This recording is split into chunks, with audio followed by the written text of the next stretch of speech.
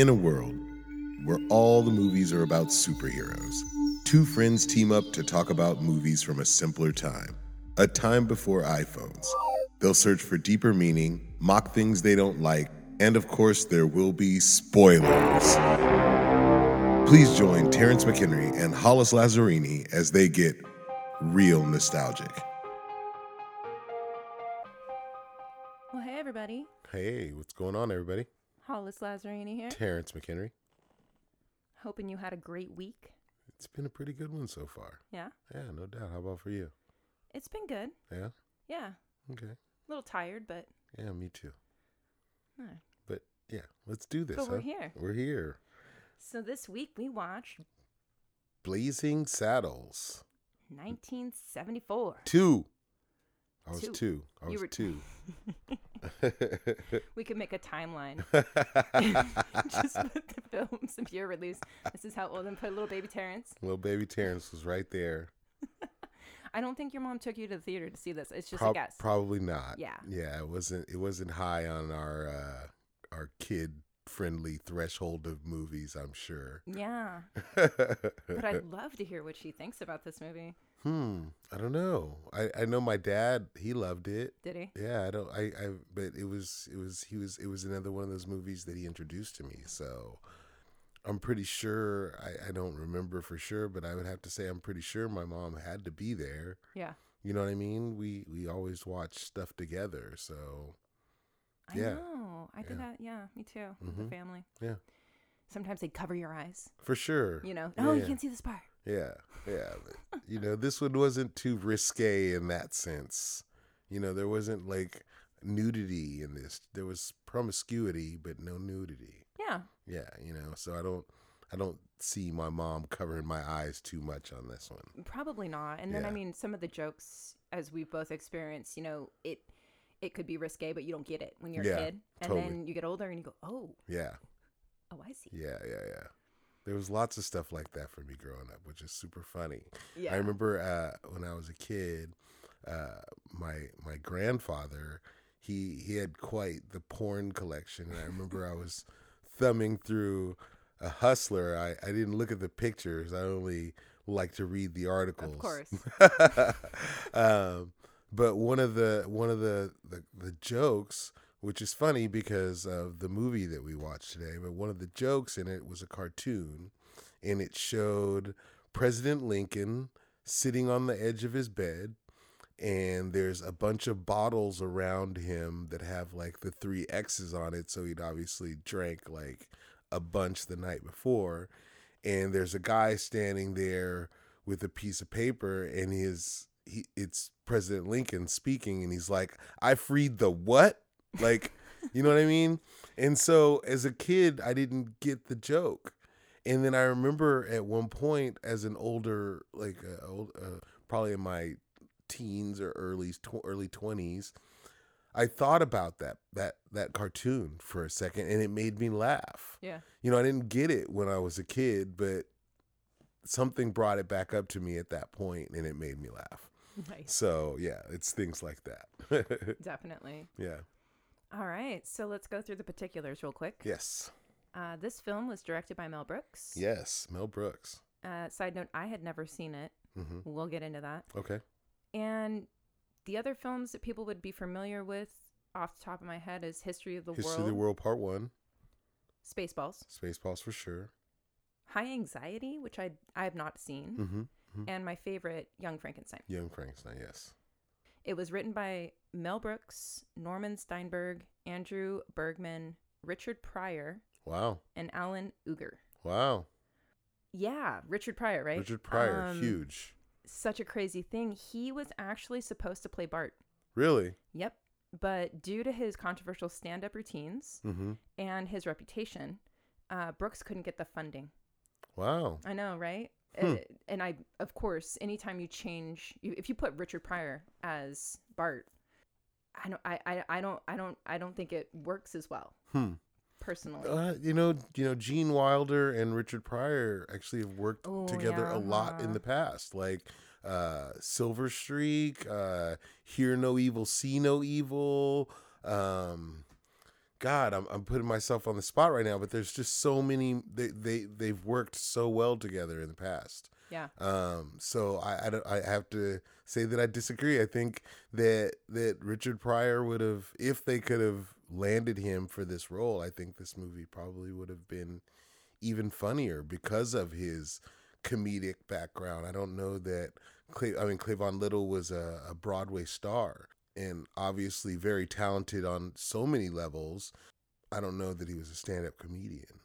I don't think You so. know, and so I think that maybe he could act funny when it's scripted. I'm not saying that he's not a funny person. I don't know him personally. Right. But Richard Pryor, like, I think the delivery would have been crazy, and Maybe it would have changed it for me. maybe. I don't know. Yeah. Mel Brooks wrote this movie Mm-hmm. out of anger at white corruption, racism, and Bible thumping bigotry. Nice. Ends up being clearly the main themes in this film. No doubt about it. And he goes and he smashes all of them in the face. Yes, he does. Right in the face. Apparently, this movie marks the first time the sound of farting has ever been used in a film. Really? Yeah. Wow. That's what they claim on the DVD commentary, which I did not listen to but read about. Okay. I always think, I remember I used to travel for work. I would fly everywhere and stay in hotels. And I remember one particular flight. I don't remember exactly where I was coming from, but flying into Oakland, and it was just a terrible flight. I think probably coming back from like Florida or something like that, because it was a super long flight. And I was super pissed, and I don't know why. I'm not typically one that lets anger get a hold of me and hold on to it, but we finally arrive in Oakland, and I have to go to the bathroom so badly once I get off the plane. And I'm standing there, and there's a guy in the toilet, and he's just blowing it up. And as angry as I was, it made me laugh. Like, it brought me out of this funk of whatever I was angry about. You know what I mean? Yeah. But it brought me out of this funk, and it was just hearing this dude fart, and I'm standing at the urinal, and I just laugh my laugh, like Right. I can't hold it back, so I just let it go, and it immediately made me feel better. Is it because is it funny that our bodies make this sound? I don't know. I've never thought about that. Yeah. It's just, I guess it's the moment, you know what I mean? Like, especially when you're not expecting it, and then boom, there it is. Okay. Yeah. That's what made me laugh, though. All right. But yeah, that scene, that's a funny scene, I think. You know, it's like more beans, and his response is, "I think you had enough." Oh, that movie! It was awesome. I loved it. Oh boy. I know. Oh jeez. Okay. Well, this film, I'm sure this will shock you, was almost not released. Really? Mm-hmm. Why? The executives didn't like it or find it funny at all. Wow. When they screened it for them, nobody laughed. There was not one laugh. And it was one executive who, actually it was the studio president, who insisted on a limited opening. Mm-hmm. And it became the studio's top moneymaker that summer. Wow. Regular audiences responded exactly how Mel Brooks knew they would. Mm-hmm. And he's a genius. They probably were like, all right, we won't ever question you again. Yeah. I don't know. Yeah. They probably did. Yeah. That's hilarious, though, that it went down like that. Yeah. That's funny. And I guess at the first screening, I can't remember the place that they screened. It was a drive-in theater. Okay. And the main cast watched the screening on horseback. They came in on horses. Really? Yeah. That's great. That's awesome. My family, we always went to the drive-in theaters where we lived. Yeah, that we would go and see movies. Like, I remember going and seeing Brewster's Millions. That was a Richard Pryor movie. In the drive-in theaters, I would love it. They would always do double features, and my mom would fall asleep before the first feature was even done. And me, of course, I would stay through the whole thing, and my dad too. It was like I said, watching movies was kind of our thing for me growing up with my family. Yeah. Yeah. And then the last thing I wanted to mention to you was that the budget for this film was $2.6 million. Wow, in 1974, that's a lot of money. Yeah. Wow, okay. And then the box office on this was $119.6 million. So it earned. It earned. It sure big. did. It sure did. Wow. So I'm sure the executives that didn't think it was funny Ate their own laughing shoe. all the way to the bank. Yeah, no doubt. They found their humor. And I'm sure, like you said, they were like, we trust in you now, Yeah, Mel like- Brooks. Like, do what you want, please. Nice. The themes of this film emerge immediately. Yes, right away. We enter the film seeing a bunch of white guys directing a bunch of black guys to what they're building the railroad. Yeah, the breaking rocks and doing stuff like that to clear the way for the railroad to be built to go wherever it's going. I really enjoyed that first exchange when they want them to sing, and I believe I should have written down what song they were singing, but it was like a jazz song from like Frank Sinatra or something. It was, he goes, something about champagne. I only drink champagne. I know I'm singing it wrong, but because he's I get like, a kick out of you. I get it. Yes. That's He's like, because things like cocaine, they don't do it for him at all. Yep. He's like, but I get a kick out of you. Yep. Yeah. So that's totally. the one. I loved the interaction between the two groups, really playing on expectation of what they think is going to happen, and then it turns on its head, and you've got one side singing this classic song, and then these white hicks are running around talking about, well, don't you know this song, and we want to hear this song, and they're like, what are you talking about? And so they just start performing it and end up looking like the biggest group of buffoons, and that made me laugh mightily. When Slim Pickens, who's Taggart, comes in and he says, what in the wide world of sports is going on here? Yes. Yeah, like that scene was pretty funny. I agree with that. That is actually one of my favorite scenes, just to get it all started. Right after that, they send Bart and his cohort down to check they heard that there's quicksand. It brings you to where I think that Bart is to assert himself, to move forward. You know what I mean? Like he's done with being, I think, racially chastised. I don't know if I'm saying that right. They send them down instead of sending horses down, because Taggart's first instinct was to send a couple of horses down, and his boss tells him, who's Harvey Korman, don't send horses, send down a couple of the black guys. Right. They used another word. And they go down there and they think they're going to, well, one of them thinks that they're going to die, but Bart's foot's on the track and he comes out and he hits Taggart. No, is it Taggart that he hit? Yes. Yeah. In the back of the head with the shovel. And that's what brought him into the position that he ended up becoming sheriff, Right. Because of Harvey Korman, who is corrupt. But what was his name? I keep forgetting his name. Oh, his character's name? Headley Lamar, but everybody called him Hetty. And they'd be like, Hetty, look, it's Hetty Lamar. And he's like, Headley. Yeah, he didn't like that. He didn't like that at all. He really wanted them to get that right. Yes, he did. So Bart becomes sheriff simply because Headley believes that in order to get the residents of Rockridge to flee, we have to make something.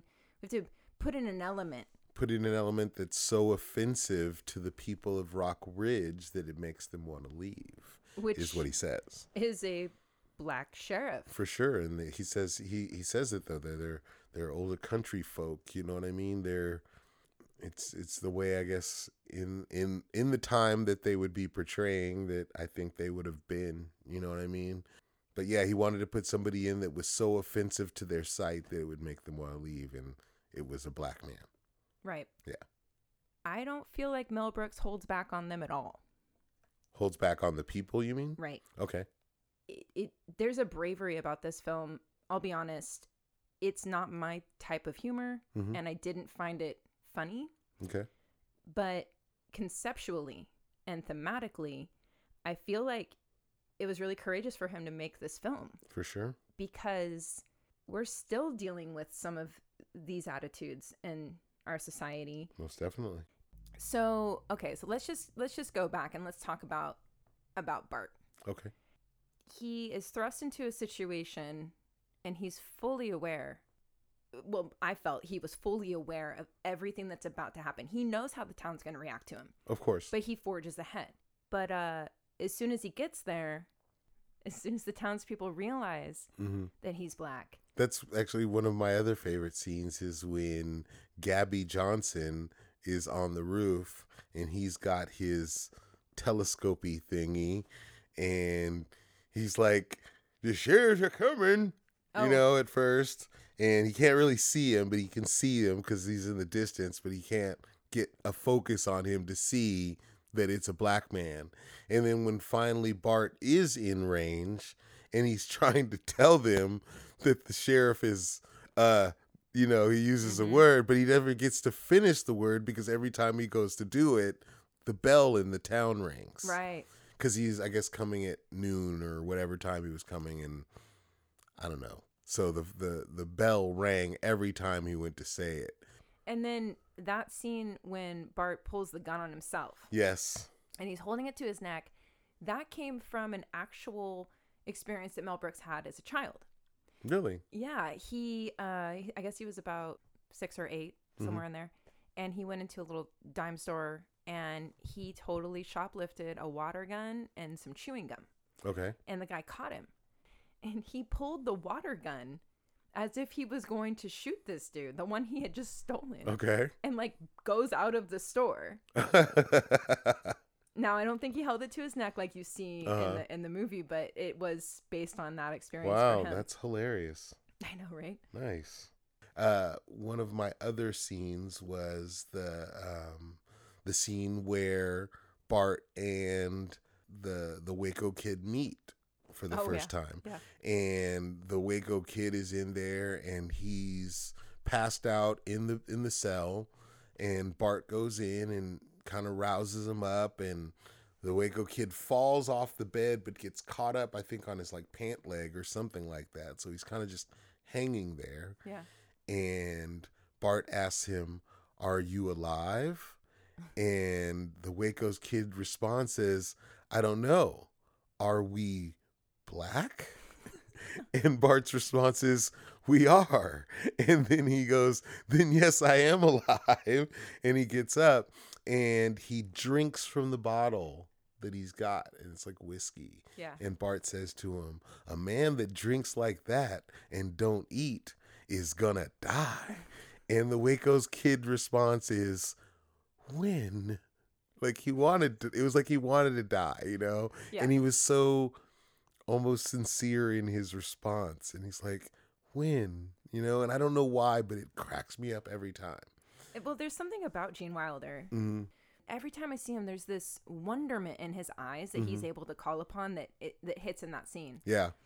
Unbeknownst to Bart, even though he knows what he's going into, but he doesn't realize how many levels of sabotage is actually happening behind the scenes. Mm-hmm. So when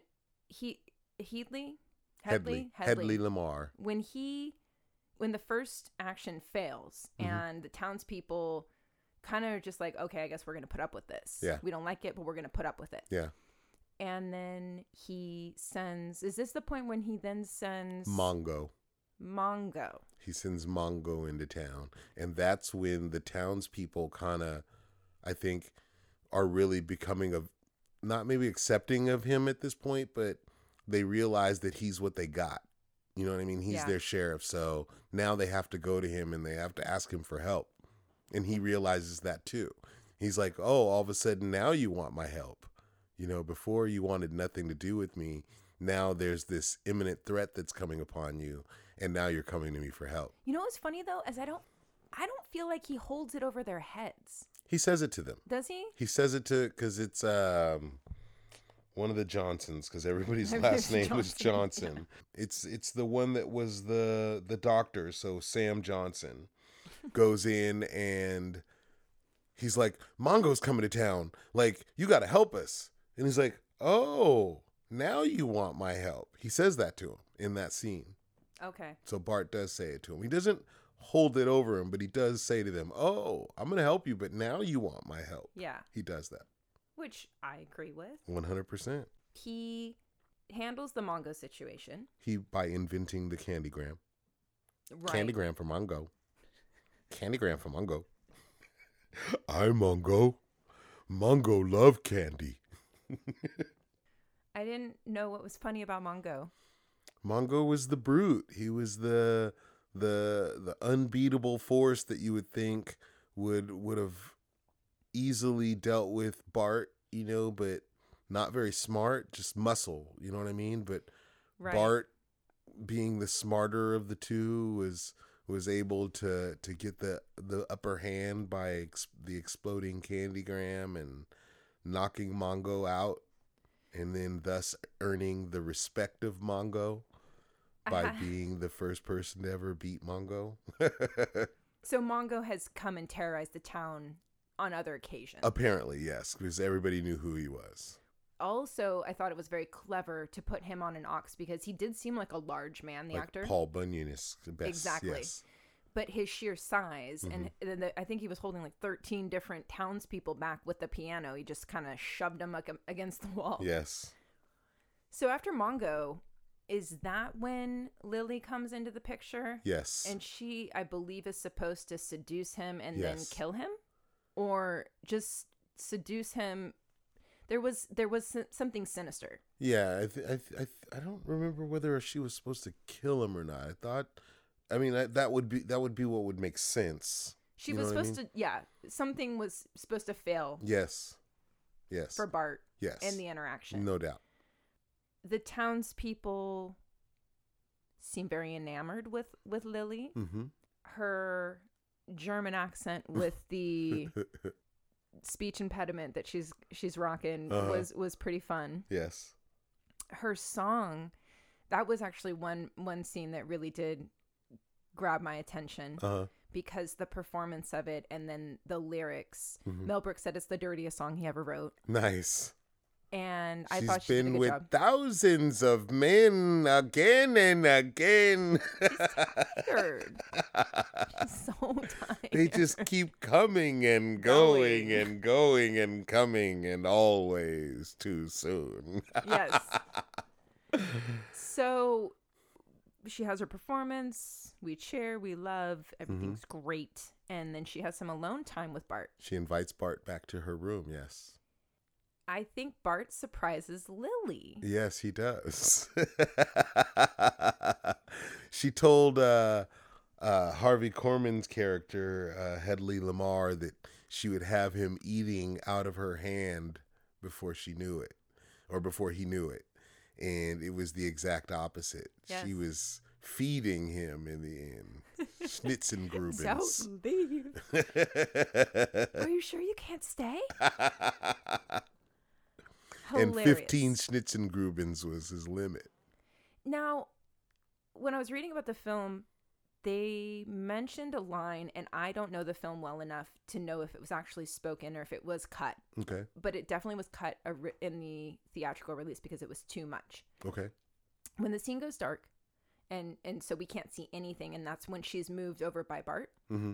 And I don't know if you hear a zipper sound, but we know there's some business She going on. asks him, she goes, is it true what they say about you people? Is what she says to him. Yeah. And she's like, it's true.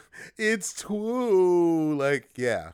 So apparently there was a line that she said, it's true. I had no idea. And he said, you need to stop, something to the effect of, you need to stop sucking on my arm. Yeah, that didn't. And they pulled it. Yeah, okay.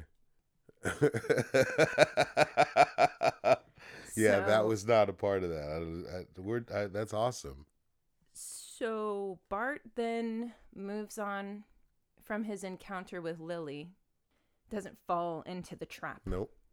And I think at this point, he's kind of really gotten the townspeople on his side. Yeah. Because they see the good in him and they see that he's actually there for them to help them. And the politician is now completely flummoxed and frustrated because nothing's working. Exactly. And these stupid people of Rockridge will not get out of this town. Nope. Now they have a sense of security. And so he feels like he needs to stop the ante. Yeah. It tells Taggart to basically bring every single type of horrible person and the Methodists he throws in at the end. Yes.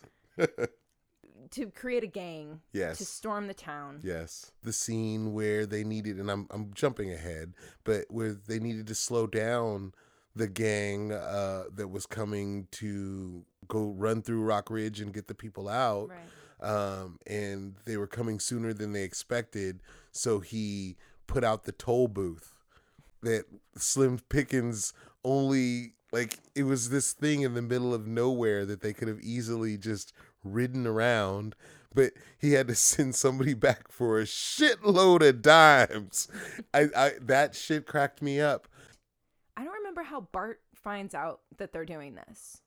Somehow somebody finds one of the posters or something like that. Then Bart comes up with this great idea. Build a fake town. An exact replica of Rock Ridge, yes. You know, it seems like an impossible task.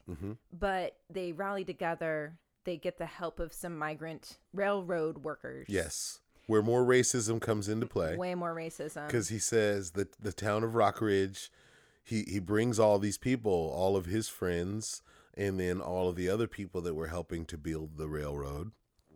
And the people of Rock Ridge kind of huddled together and they said, we'll take the blacks, but we don't want the Irish. Right. Oh, my poor people. That's what was hilarious about this movie to me. And then one of the things, too, did you know that police to this day still call the truck that they're able, like if they go out somewhere and they're going to arrest a bunch of people, it's called a paddy wagon. Yeah. Well, that was derived from, back in the days, they were typically going out and arresting the drunk Irish people, so they called it the paddy wagon. To this day, they still call it the paddy wagon. Amazing, right? It's craziness to me. Yeah. I saw this amateur comedian in San Diego when I was down there last, and he says, and to me it was, first of all, with comedy, obviously it's about delivery. So how you give the joke, totally delivery and timing is epic. And so what his joke was, I can't believe that Jeep or Chrysler has a Jeep that's called the Grand Cherokee. How would you feel if they had a Grand Negro? And it was perfect. It was like I stood up and gave him the hands up and laughed out loud. It was just the pure delivery of the joke. It was smart too. Like it was beautiful. And I just thought it was an epic joke. And maybe to me, I don't know, racist jokes they're funny to me. And I mean, I guess it also is, I guess it's how you give it. You know what I mean? If you're a racist dickhead and you're telling a racist joke, then I'm not going to think it's funny. Right. Because of the way you're giving the joke. But if I know you're not a racist and you're a comedian and you're giving a joke, I have a sense of humor. Yeah. I can almost find humor in just about everything. You know what I mean? So I guess it just depends on who's giving the joke. Oh, I totally agree. Yeah. You can tell. Yes. There's a spitefulness. Yes. That's one thing about the film, even though I didn't think it was funny. Mm-hmm. I didn't feel like those jokes were barbs toward the people, you know, the minority groups. Like, I didn't feel that at all. Never at all. And I never have gotten that from Mel Brooks at all. Like, first of all, he's Jewish. So, I mean, not that doesn't mean that a Jewish person couldn't be a racist, but his jokes have never come off like that to me. And even in this movie that was full of racism and stuff like that, it was never like a movie that he tried to do undertones, I think, to hide his own. No, I never anything like that. No. Because Mel Brooks has experienced probably some racism in his life and discrimination because he's Jewish, he has a unique perspective. Yeah. And he can approach that comedy, and anyone who has also felt that way is going to be like, yep, nailed it. And I think it's about stereotypes, and I think that's what they've done is they've played on the stereotypes of way people look at other cultures. It's different now because obviously in the 70s things were a little bit more acceptable than, you know, how they would do it now. You know what I mean? Maybe a movie like this wouldn't be able to be made in 2018. While I was watching this film, that there's some revisionist history going on. Mm-hmm. This didn't, as far as I know, did not happen, right? But we can imagine this scenario that was impossible in the time in which it's referencing, and really kind of throw ourselves into it and enjoy this alternate type of reality. Yeah. I don't think that in Blazing Saddles in 1874, when I think the film was set, that any of this goes down, right? This doesn't go down like that. And to speak to your earlier point as well, Bart stays pretty chill the whole time. Yeah. He just goes into action. Yeah. He knows he's smarter than all of these people. Yep. If they just kind of get out of the way, it's all going to work out, which it does. Yep. Because then he gets the town built.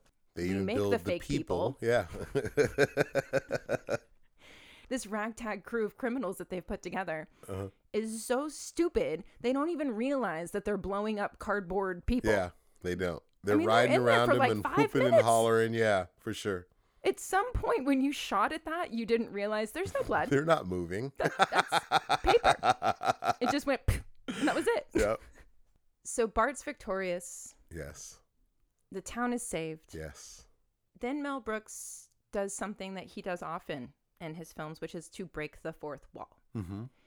Are you talking about when all the people come running out of the studio? Yeah, Is that and they literally break through the wall. Yeah, and then out Don to the streets. Yes. Is conducting this very sophisticated choreographed dance scene with like Fred Astaire types, you know, on the big sweeping staircase. And then that spills out into the cafeteria and then into a food fight. And now we're not even in 1874. No, we're now into just in the 1974. World. Yes, we are. Out on the streets of L.A., out by Warner Brothers Studios, right there out on the streets, yes. And yet we still are remaining in character, right? Yes. Because Headley. Headley. He says, well, I've lost. I'm out. Yeah. And so he says, get me out of this movie. Yes.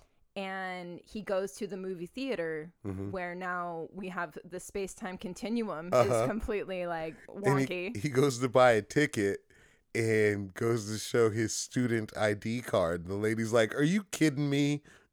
Did you catch that?" Yeah. He gets arrested? No, he gets shot in the penis. Yes. That's what happens to him. Yes, he does. Because Bart finds him, and the Waco Kid's with him. Yep. He gets shot, and then they go into the theater and finish watching the movie. Yep.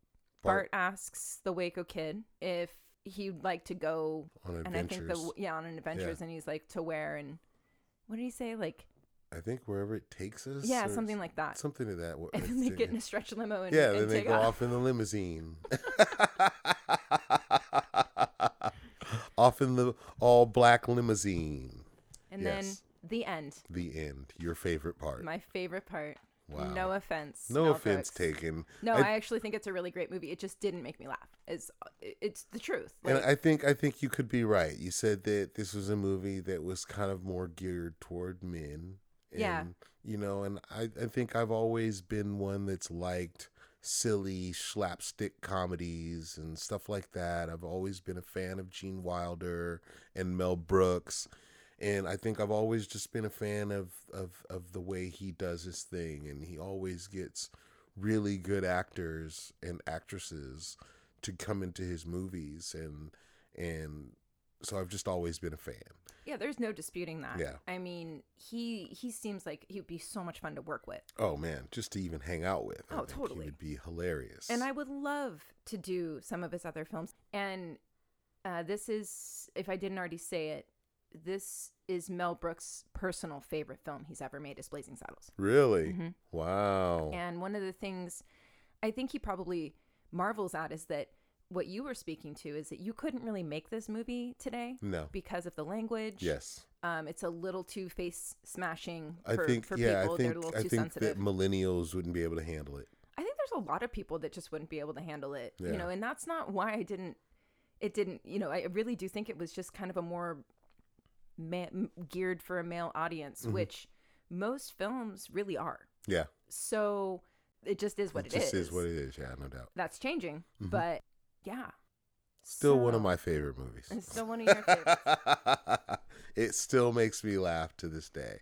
I own it, and so yeah, every once in a while I break it out and I watch it, and it makes me laugh. It's one of those ones like, you know, like Monty Python's Search for the Holy Grail, that it's like one of those ones I could watch over and over again, and it would be funny to me. This upcoming week, Terrence Yes. was grappling with which direction to go for the next movie. Mhm. Off the heels of Blazing Saddles, I'm just going to do the hard right.